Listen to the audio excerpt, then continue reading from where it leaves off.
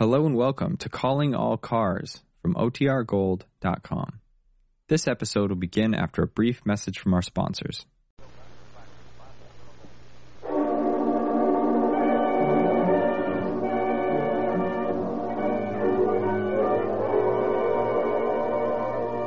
Calling All Cars, a copyrighted program created by Rio Grande. California Highway Patrol calling all cars. Attention all highway patrol cars. Be on the lookout for a car with a damaged headlight. Possible crushed fender on the right side. This car is involved in an accident on Highway 99 about 6 p.m. this date, in which one man was killed. That's all. Rosenquist.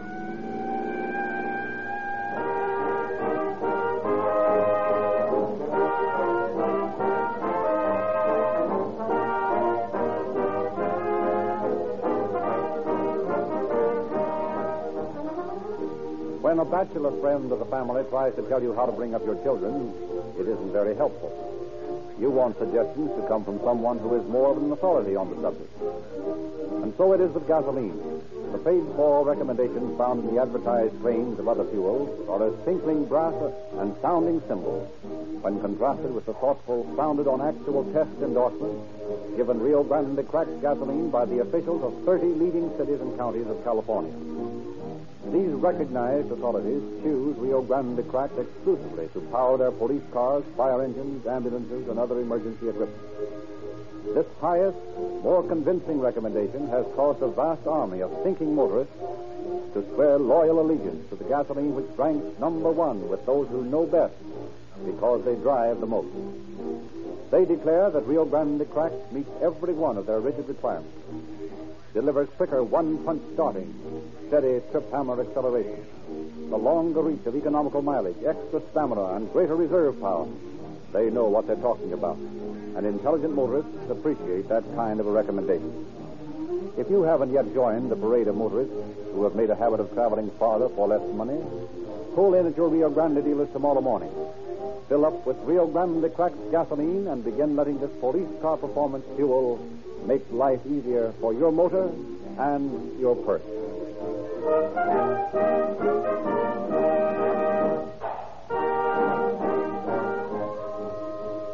Inasmuch as the case we are to hear tonight was developed from a story which appeared in the July issue of the California Highway Patrolman, published by the California Association of Highway Patrolmen, we have asked Chief E. Raymond Cato to open our program from San Francisco. Chief Cato.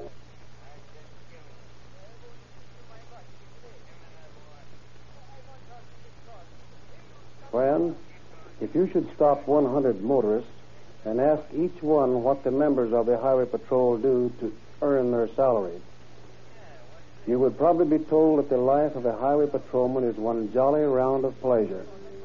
But should any of you be called out of bed in the early hours of a cold, wet winter morning to take a drunken driver off the road, or to stand in a cold, biting rain for hours directing traffic around some obstruction on the highway, or to attempt to stop a vehicle in which a known hold-up man, heavily armed, ready to shoot it out, is fleeing from justice, or to go to the scene of an automobile accident where bloody bodies are strewn about on the pavement, some dead, others begging for help.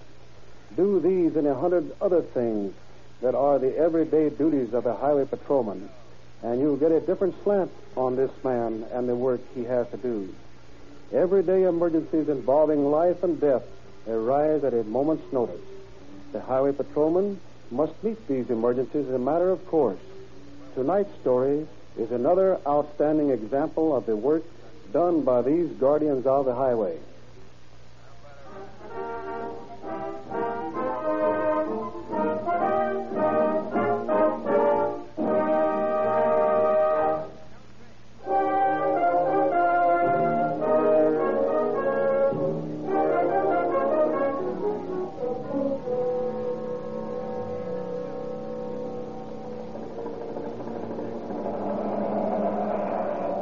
Take a guy all night to get across this road. Yeah, these guys, they won't stop for nothing. Looks clear now. Guess I'll cut across.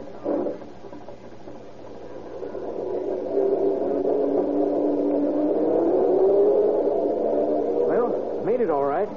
See Pat anywhere? Yeah, he's coming up now. What's wrong with her, Pat? Oh, I don't know. It just stopped on me. I'll take a look at her in a minute. Well, guess we'd better get your load onto my truck and get started. I should have been clearing at Gorman by this time. I came out as soon as you called. Much traffic? Oh, it's awful. Looks like everybody and his dog went somewhere for the holiday. Yeah, you should have been with me in New Year's. Boy, things were sure popping around Bakersfield. Don't think I've ever seen this much traffic on the ridge on January 3rd before. Hey, Pat, get your flares out. We'll have to leave your track. Okay. Back her up for us and we'll transfer the load. Okay. How much room have I got? Oh, about 5 feet. Come on back.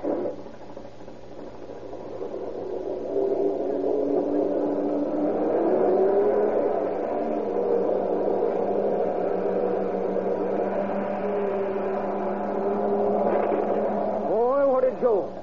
Hey, Pat, why didn't you tell me I was so close? Pat. Hey, Bill, where's Pat? I don't know. He was getting out the flares. He was watching to keep me from bumping the back end, but I hit her anyway. Why, you're a foot from Pat's truck. What? Look, Bill. Down the road there. What? Why, that's Pat. Come on. Bill. He's dead.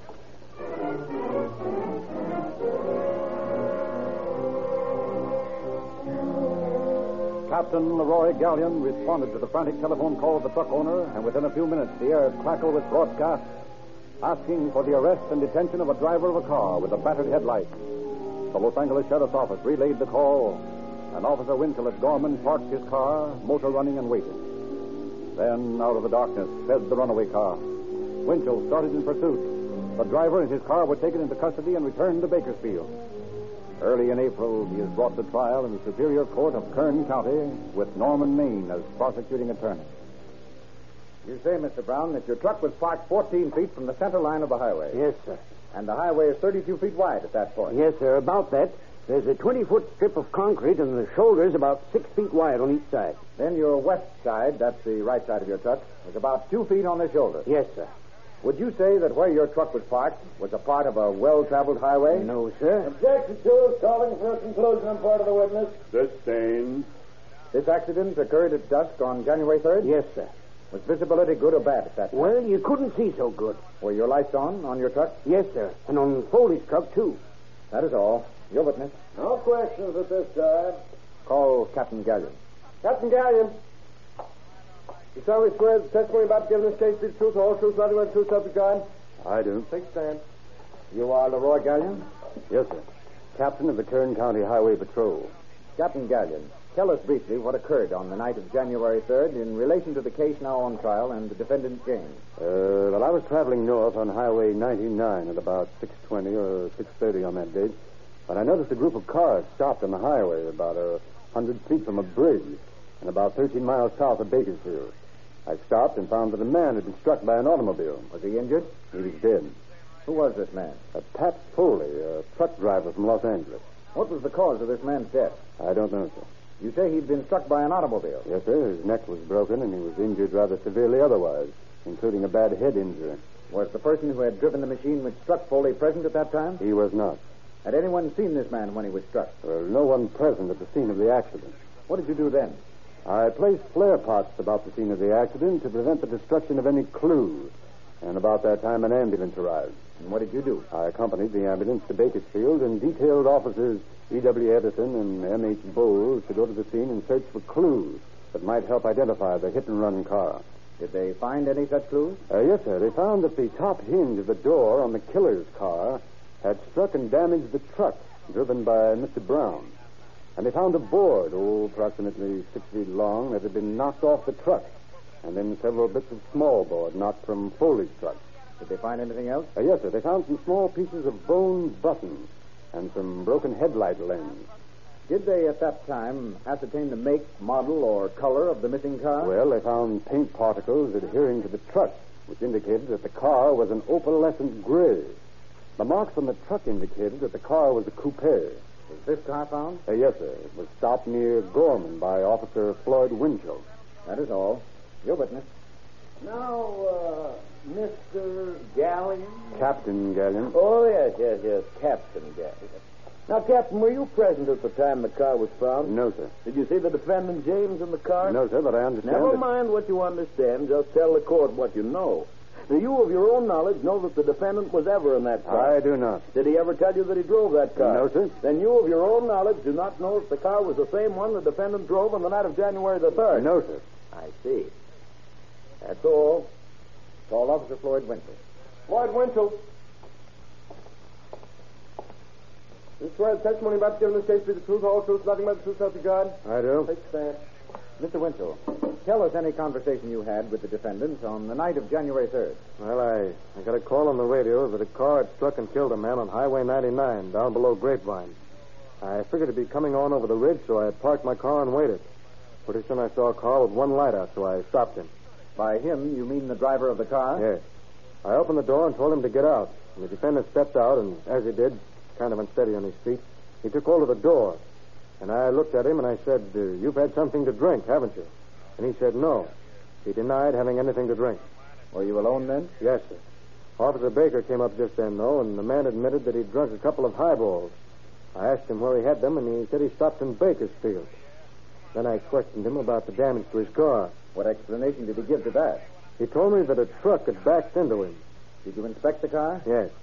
At that time, I took my flashlight and looked at the right front of the car while Officer Baker was talking to Mr. James.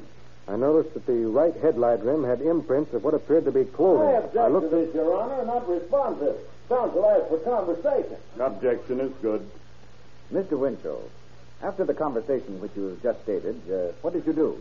I checked the car with reference to damage to it. What did you find? Well, the right front light was out, and there were marks like the imprint of clothing on it.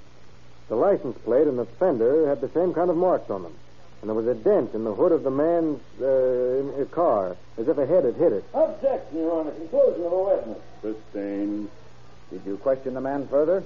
Yes, we questioned him about the car that was supposed to have backed into him. Was he evasive or straightforward about it? He was evasive. He said he was confused. What happened then?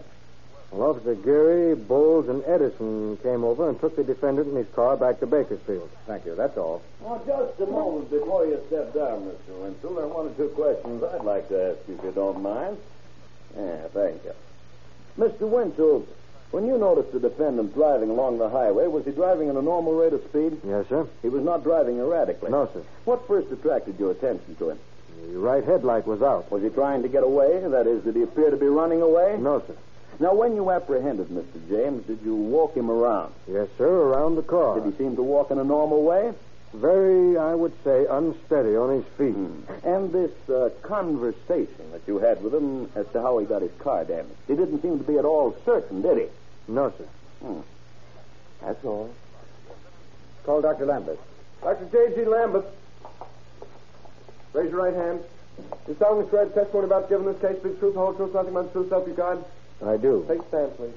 Dr. Lambert, are you a physician and surgeon at the Kearny General Hospital? I am? On January 3rd last, did you give the defendant James a sobriety test? Yes, I did.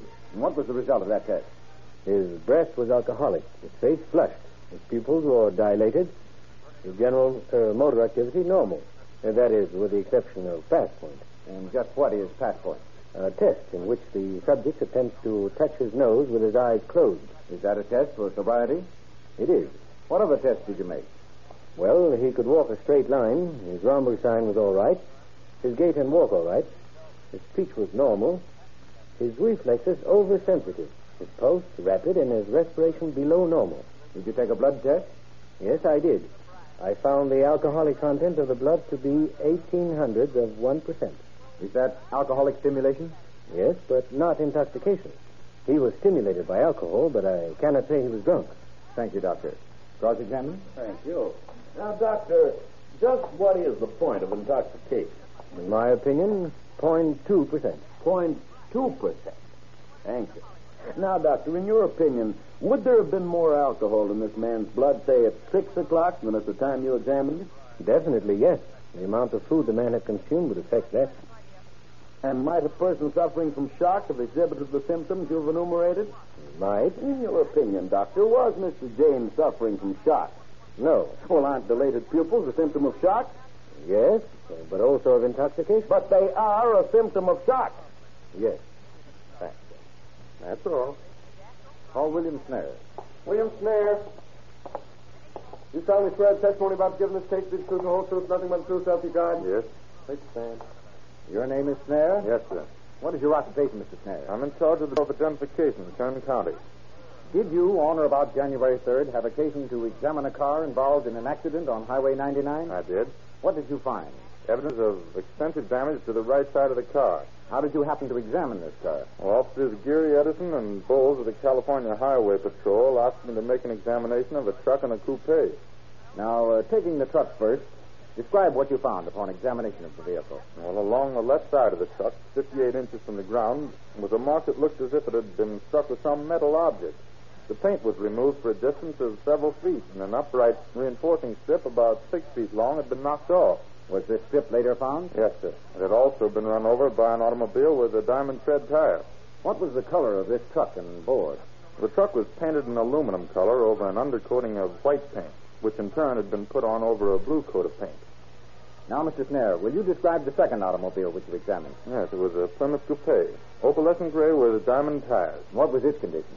Well, the right front fender was dented, and the hood was dented about the center on the right side. The right headlamp had been shattered. The horn was bent, and the radiator grill was smashed, with a long marred streak on the paint above the right door. Was all the window glass intact? Yes, it was. Upon closer examination of this car, what did you find? I found that the dent in the fender had been made by striking some semi-solid object. Such as a human body? Objection. Counsel leading the witness. Sustained.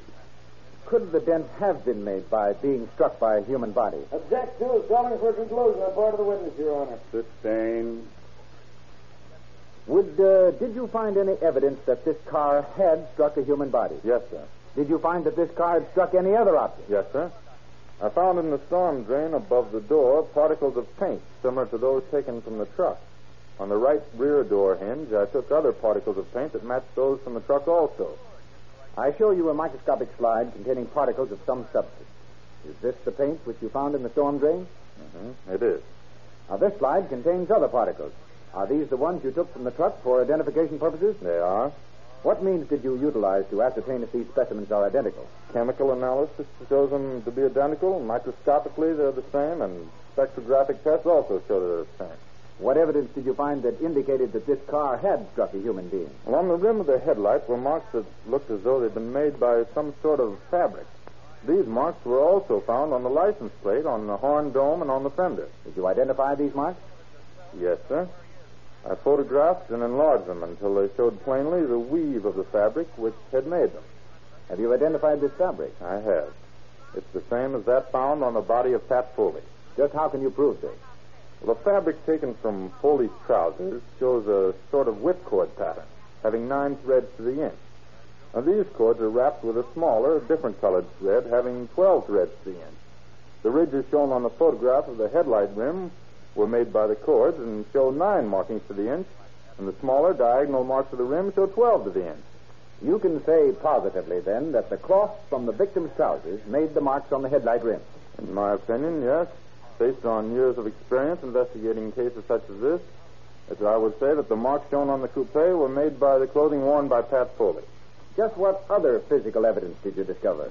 I found on various parts of the automobile several small threads which the microscope showed to be identical with the material of Foley's clothes. Anything else? In the cuff of Foley's trousers, we found a small piece of glass, which we believed to be from the headlight lens of the coupe. Was it? Yes.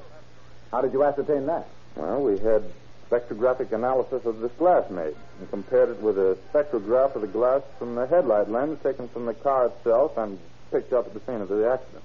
Were they the same? They were.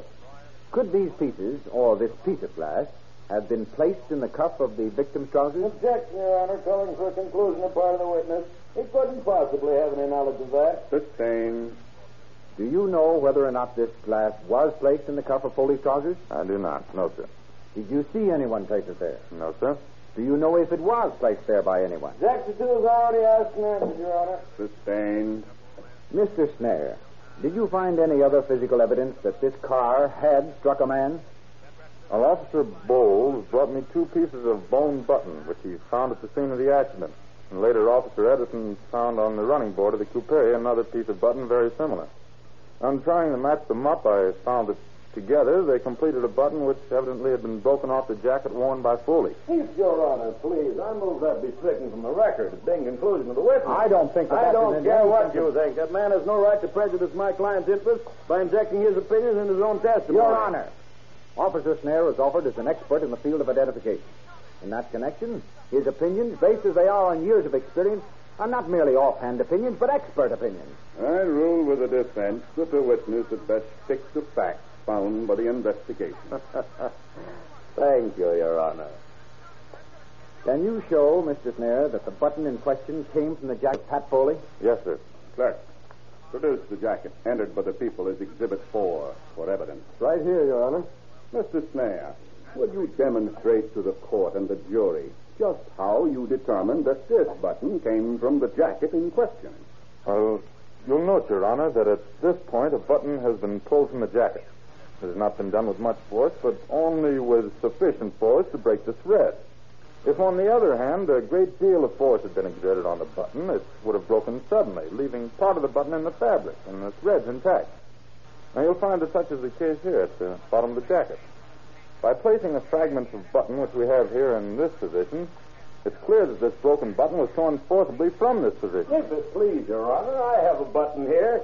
Is this button, Mr. Snare, one that came off this jacket? And I can't say without closer examination. Where did you get this button? Well, I took it from this jacket at the preliminary trial, Your Honor. Where did you do that? Why, I knew this testimony was going to be introduced, and I wanted to show that this button could not be the one torn from the jacket. May I ask, Your Honor, why defense counsel was permitted to tamper with the evidence of the preliminary trial? It's my duty to protect my client at all costs. But not at the cost of stealing evidence. Do you accuse me of stealing this button? Well, either you're guilty of... Now, look here, I'm Gentlemen.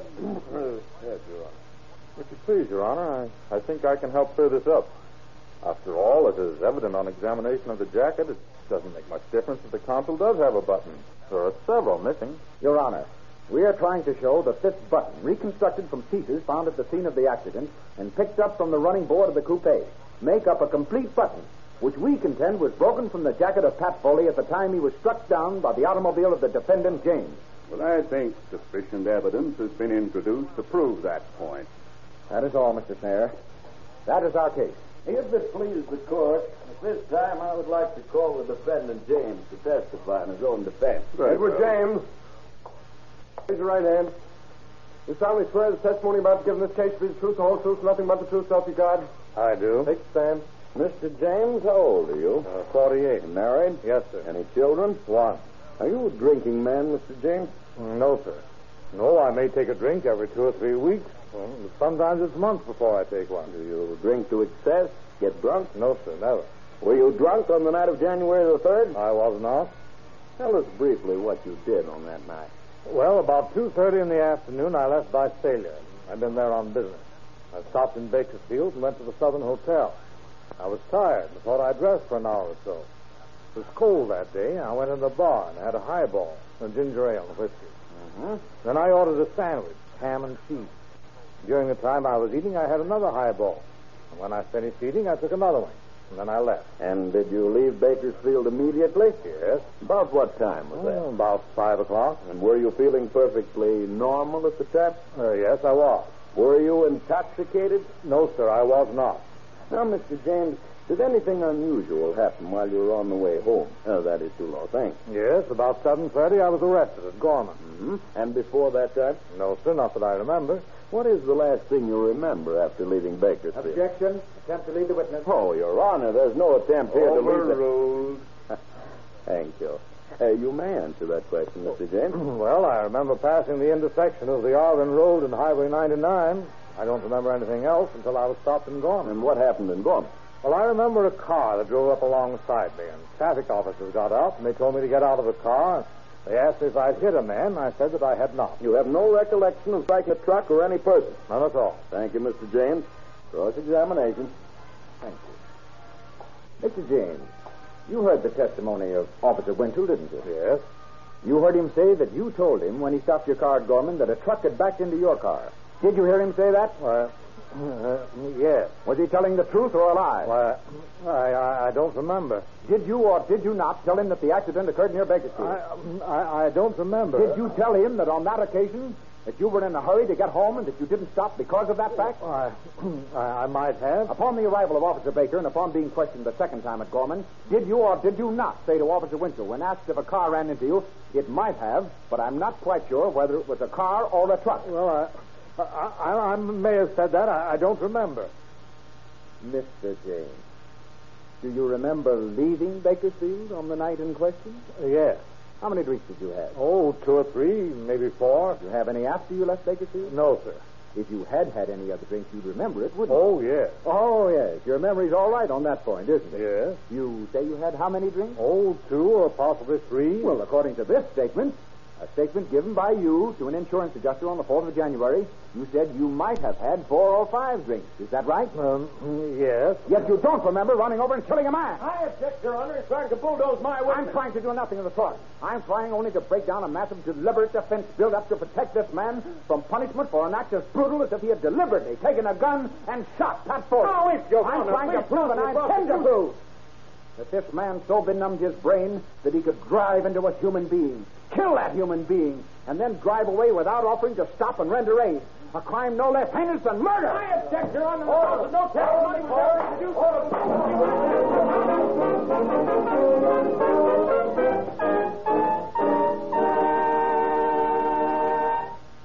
James was acquitted on the count of negligent homicide, but convicted under Section 480 of the California Vehicle Code of hit and run driving. His case is now on appeal. Whatever the final verdict, Pat Foley cannot live in. Lucky indeed is the football coach who has many experienced players returning. On the gridiron and the highway, it's experience that counts. Rio Grande cracked gasoline is an experienced gasoline. Last year, it was the power under the hood for the police cars, fire engines, and other emergency equipment of 30 leading cities and counties of California as they raced or cruised, as occasion required, over 55 million miles of highway. And this year, Rio Grande Crack promises to eclipse even that formidable record. Drive into your Rio Grande dealers tomorrow morning and begin the habit of giving your own automobile the benefit of experienced police car performance with Rio Grande Cracked gasoline. Experience counts, too, with motor oil. And that's why millions of motorists in 45 nations have made the phrase Sinclair Eyes for Safety the bywords of the highways throughout the world. Sinclair motor oils are stronger, smoother, tougher. Here is one lubricant that does not break down regardless of extreme heat or high speed.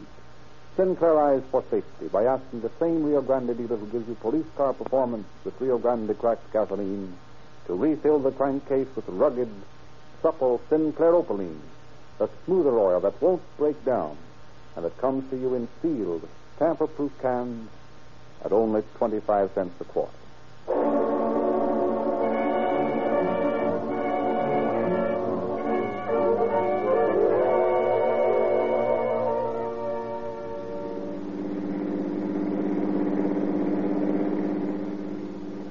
California Highway Patrol calling all cars, attention all cars, a cancellation of broadcast 200 regarding hit and run driver. Suspect in this case is taken into custody by Officer Winchell. That's all. Rosenquist.